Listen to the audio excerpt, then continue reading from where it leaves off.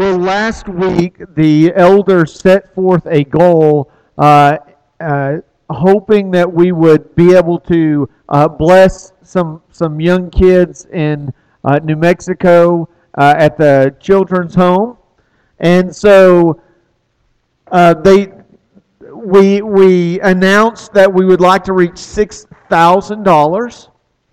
And on Wednesday night, Lance and I announced that we were at 1,900, and somebody raised their hand and said, "I'll make it to 2,000 so we can put an extra box up there."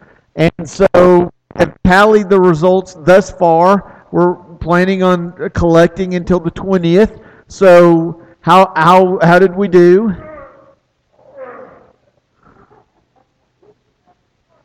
Yeah, we're over 6,000.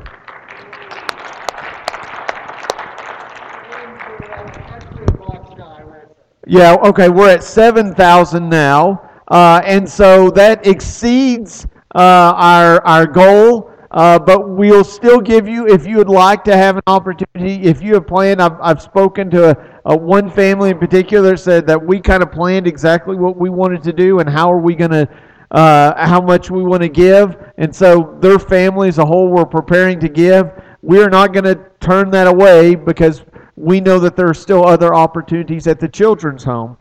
So as it stands now, we're going to have an opportunity to get a gift card to the almost 120 children, plus single parent homes and house parents.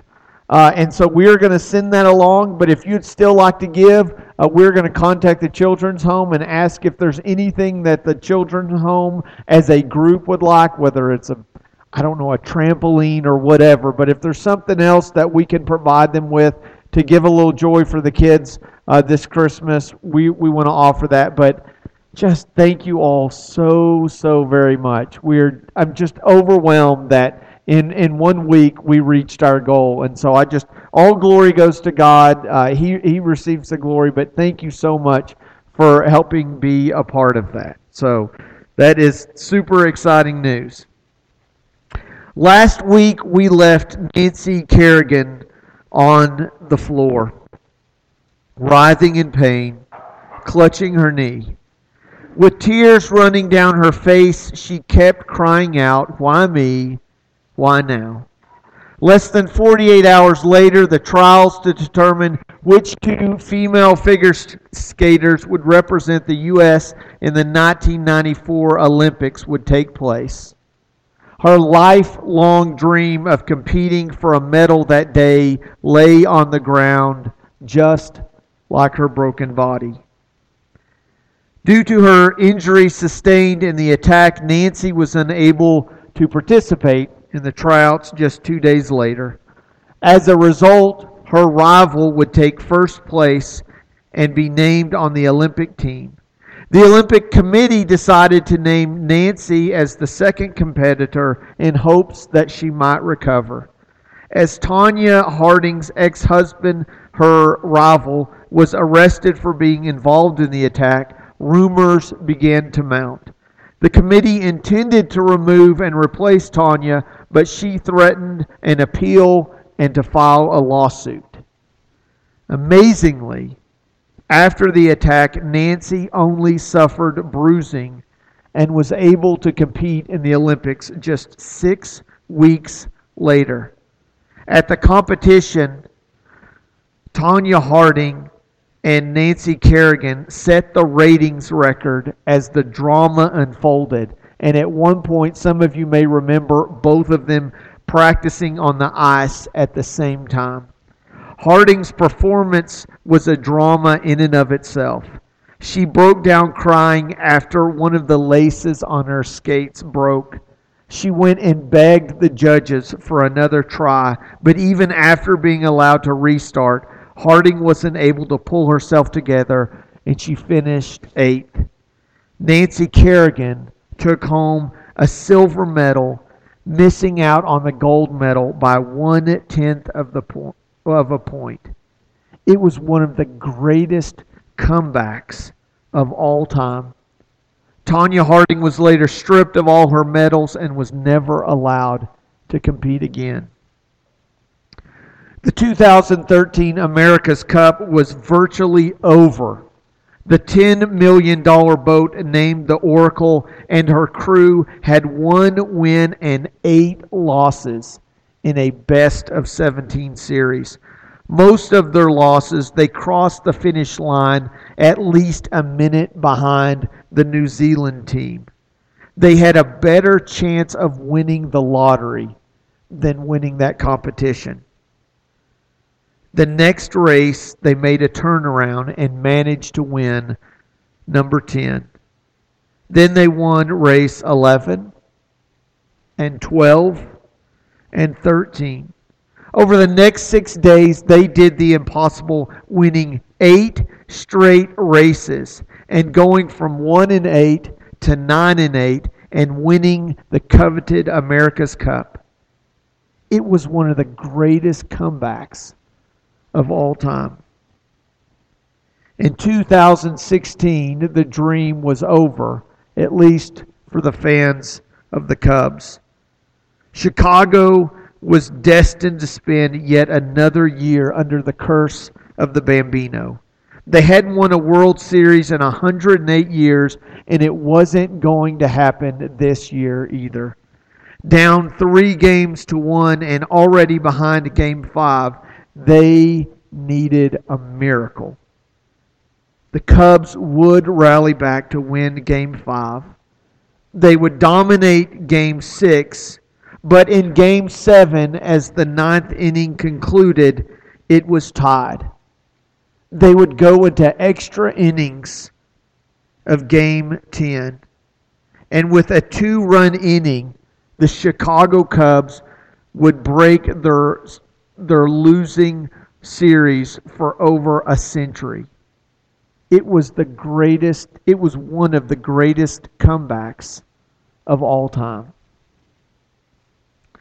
It was Passover. As many Jews sat down to celebrate a meal and remember their storied past, a small group of followers wandered back to a room with no appetite for a meal and no hope for a future. The sun was down. The body was buried. All hope was lost. The man who meant everything to them and could almost do anything was dead. No more miracles, no more teaching, no more hope.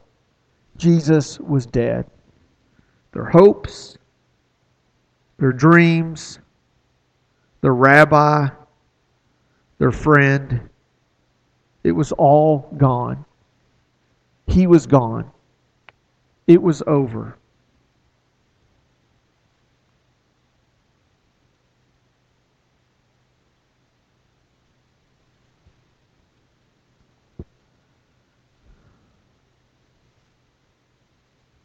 There was a violent earthquake. For an angel of the Lord came down from heaven and going to the tomb rolled back the stone and he sat on it. His appearance was like lightning and his clothes were white as snow. The guards were so afraid of him that they shook and they became like dead men. When the Sabbath was over, Mary Magdalene, Mary the mother of James, and Salome brought spices so that they might anoint Jesus' body. Very early on the first day of the week, just after sunrise, they were on their way to the tomb, and they asked each other, "Who will roll the stone away from the end of the tomb?" But when they looked up, they saw that the stone, which was very large, had been rolled away. As they entered the tomb, they saw a young man dressed in white and a white robe sitting on the right side, and they were alarmed. "Don't be alarmed," he said. "You are looking for Jesus the Nazarene who was crucified. He is risen. He He's not here. See the place where they laid him. But go, tell his disciples and Peter, he is going ahead of you into Galilee. There you will see him, just as he told you." While they were wondering about this, suddenly 2 men in clothes that gleamed like lightning stood beside them. In their fright, the women bowed down with their faces to the ground, but the men said to them, "Why do you look for the living among the dead? He's not here. He is risen. Remember how he told you while he was still in Galilee, the Son of Man must be delivered into the hands of sinful men, be crucified, and on the third day be raised again?" And then they remembered his words. So Mary came running to Simon Peter, the other disciple, the one that Jesus loved, and said, "They have taken the Lord out of the tomb, but we don't know where they have put him." So Peter and the other disciple started for the tomb. Both were running, but the other disciple outran Peter and reached the tomb first. He bent over and looked in at the strips of linen lying there, but he didn't go in. Then Simon Peter, who was behind him, arrived and went into the tomb. When he saw the strips of linen lying there, as well as the burial cloth that had been around Jesus' head, then the cloth was folded up by itself, separate from the linen. Finally, the other disciple who had reached the tomb first also went inside. He saw and believed. They still did not understand from Scripture that Jesus had to rise from the dead. Then the disciples went back to their home. While the women were on their way, some of the guards went to the city and reported to the chief priest everything that had happened. When the chief priests had met with the elders and devised a plan, they gave the soldiers a large sum of money, saying, "Here you are to say this: His disciples came during the night and stole him away while we were asleep. If this report gets back to the governor, we will satisfy him and keep you out of trouble." So the soldiers took the money and did as they were instructed. And this story has been widely circulated among the Jews, even to this very day.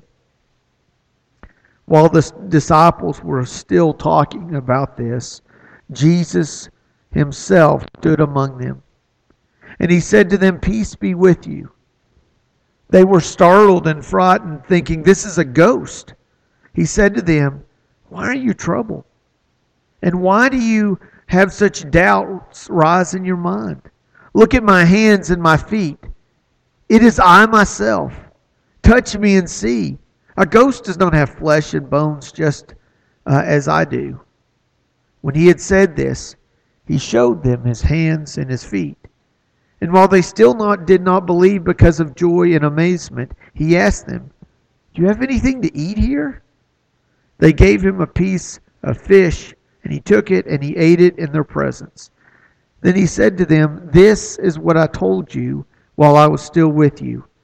Everything must be fulfilled that is written about me in the law of Moses, the prophets, and the Psalms." Again, Jesus said, "Peace be with you.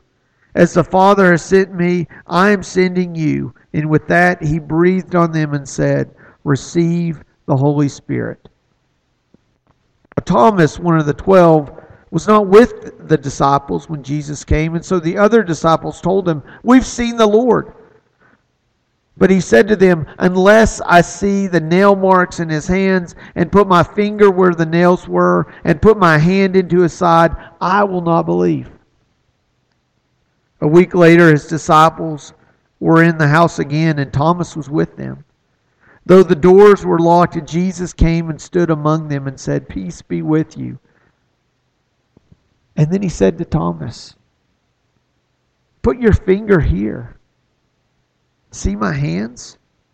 Reach out your hand and put it into my side. Stop doubting and believe." And Thomas said to him, "My Lord and my God." Jesus then told them, "Because you have seen me, you have believed. Blessed are those who have not seen and yet have believed." Blessed are those who have not seen and yet have believed. Blessed are those who have not seen and yet have believed. Blessed are those who believe but have not seen. Blessed are every one of you here, all of you out there, and all over the world, the ones who are alive now and those who lived thousands of years ago. Blessed are those who have not seen but still believe. That's right. This is one of those phrases that transcends all time and space. This is not a single statement only meant for Thomas and those in that area and those who lived around, who heard about Jesus but didn't see him. This goes on forever. Blessed are you that you believe but you haven't seen. You don't have the evidence. You didn't put your hands next to his hands. You didn't feel his side, but you still believed. Blessed are you that you have not seen, but you believe. That is the greatest blessing ever. Do you want to be blessed? I want to be blessed. Do you know how we're blessed as a people? Because we believe even when we don't see. No body, no empty tomb, no appearance of Jesus standing before us, and yet here we are, thousands of years later, singing to and worshiping and praying about a Jew who lived 2,000 years ago, who we claim changed the world when he rose from the dead. Blessed are you who have not seen and you have believed. What does blessed actually mean? If you go back and look at the Sermon on the Mount, it's the same word used. It means happy.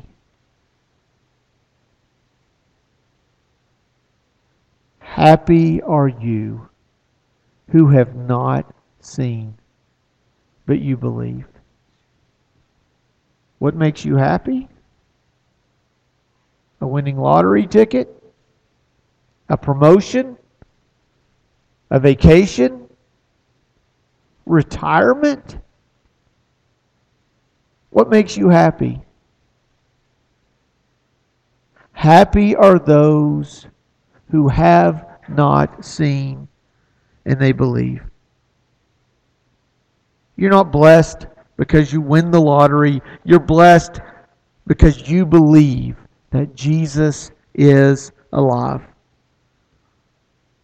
Blessed doesn't mean that you're fortunate, you're lucky, you're wealthy, or that you're healthy.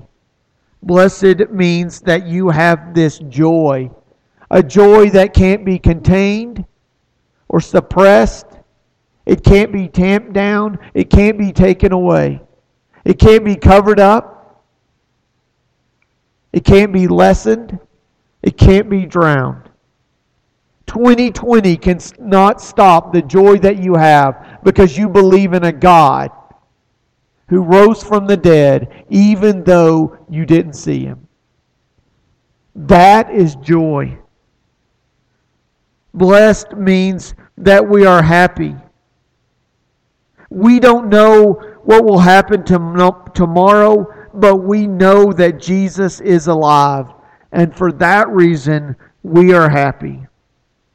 We don't know if we're going to make it out of 2020, but we know that Jesus will.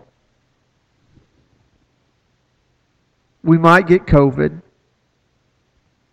but you definitely have Christ. It's not possible to be a Christian.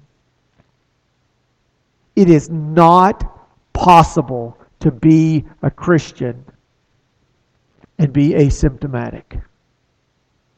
It doesn't work that way. You can't carry Christ in your life and not have joy, even in 2020. You can walk around in this pandemic and be asymptomatic for corona. You can't walk around in this world with Christ in your life and it not change how you live and how you look, how you act and how you speak. Christ changes that.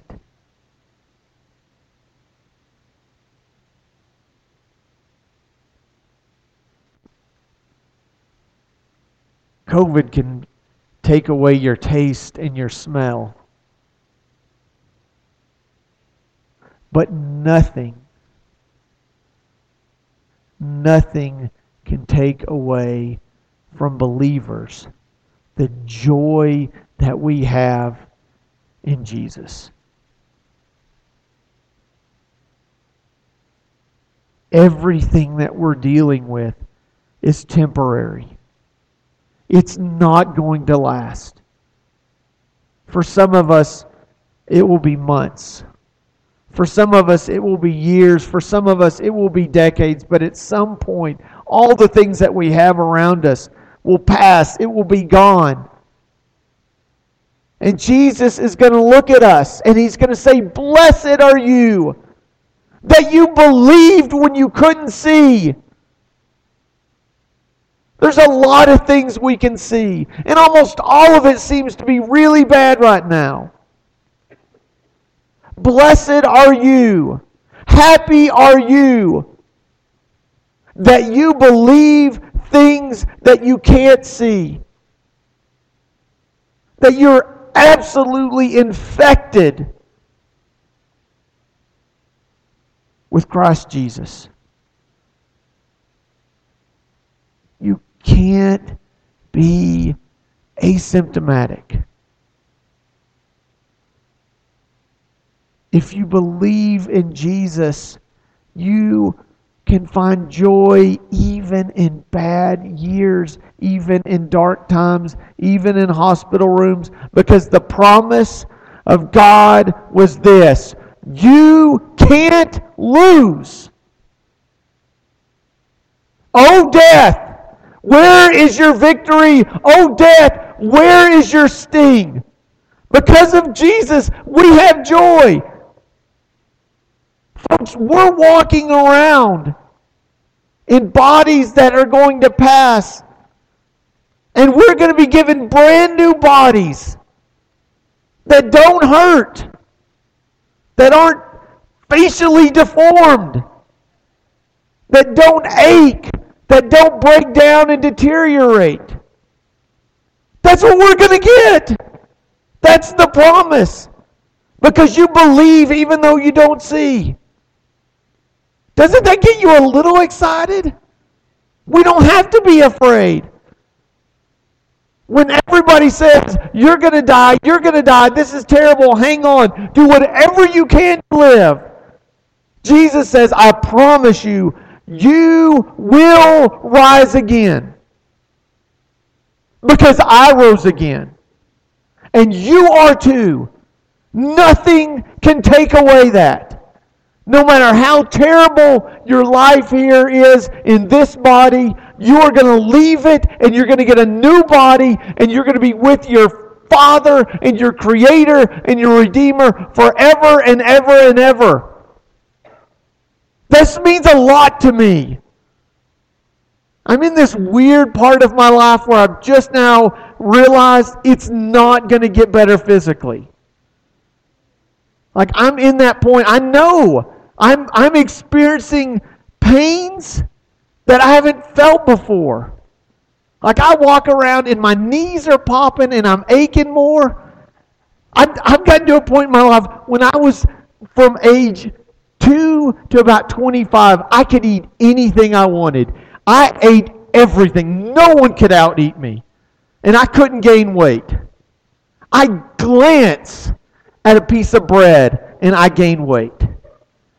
I've just now got to a point in my life I cannot eat after 6 p.m. because it bothers me. People used to tell me that, well, when you get older, I have to stop eating at 6. I'm like, what are you talking about? Like, I wake up at 2 in the morning and go eat 3 burritos, and like I'm that helps me go back to sleep. My body's wearing out. I'm forgetting things. I can't run like I used to. I can't eat like I used to. I can't remember like I used to. Or at least I think I used to. I can't remember.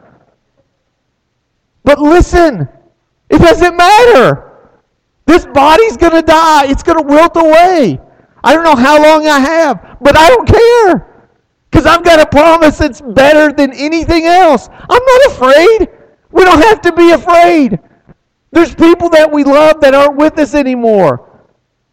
And we miss them.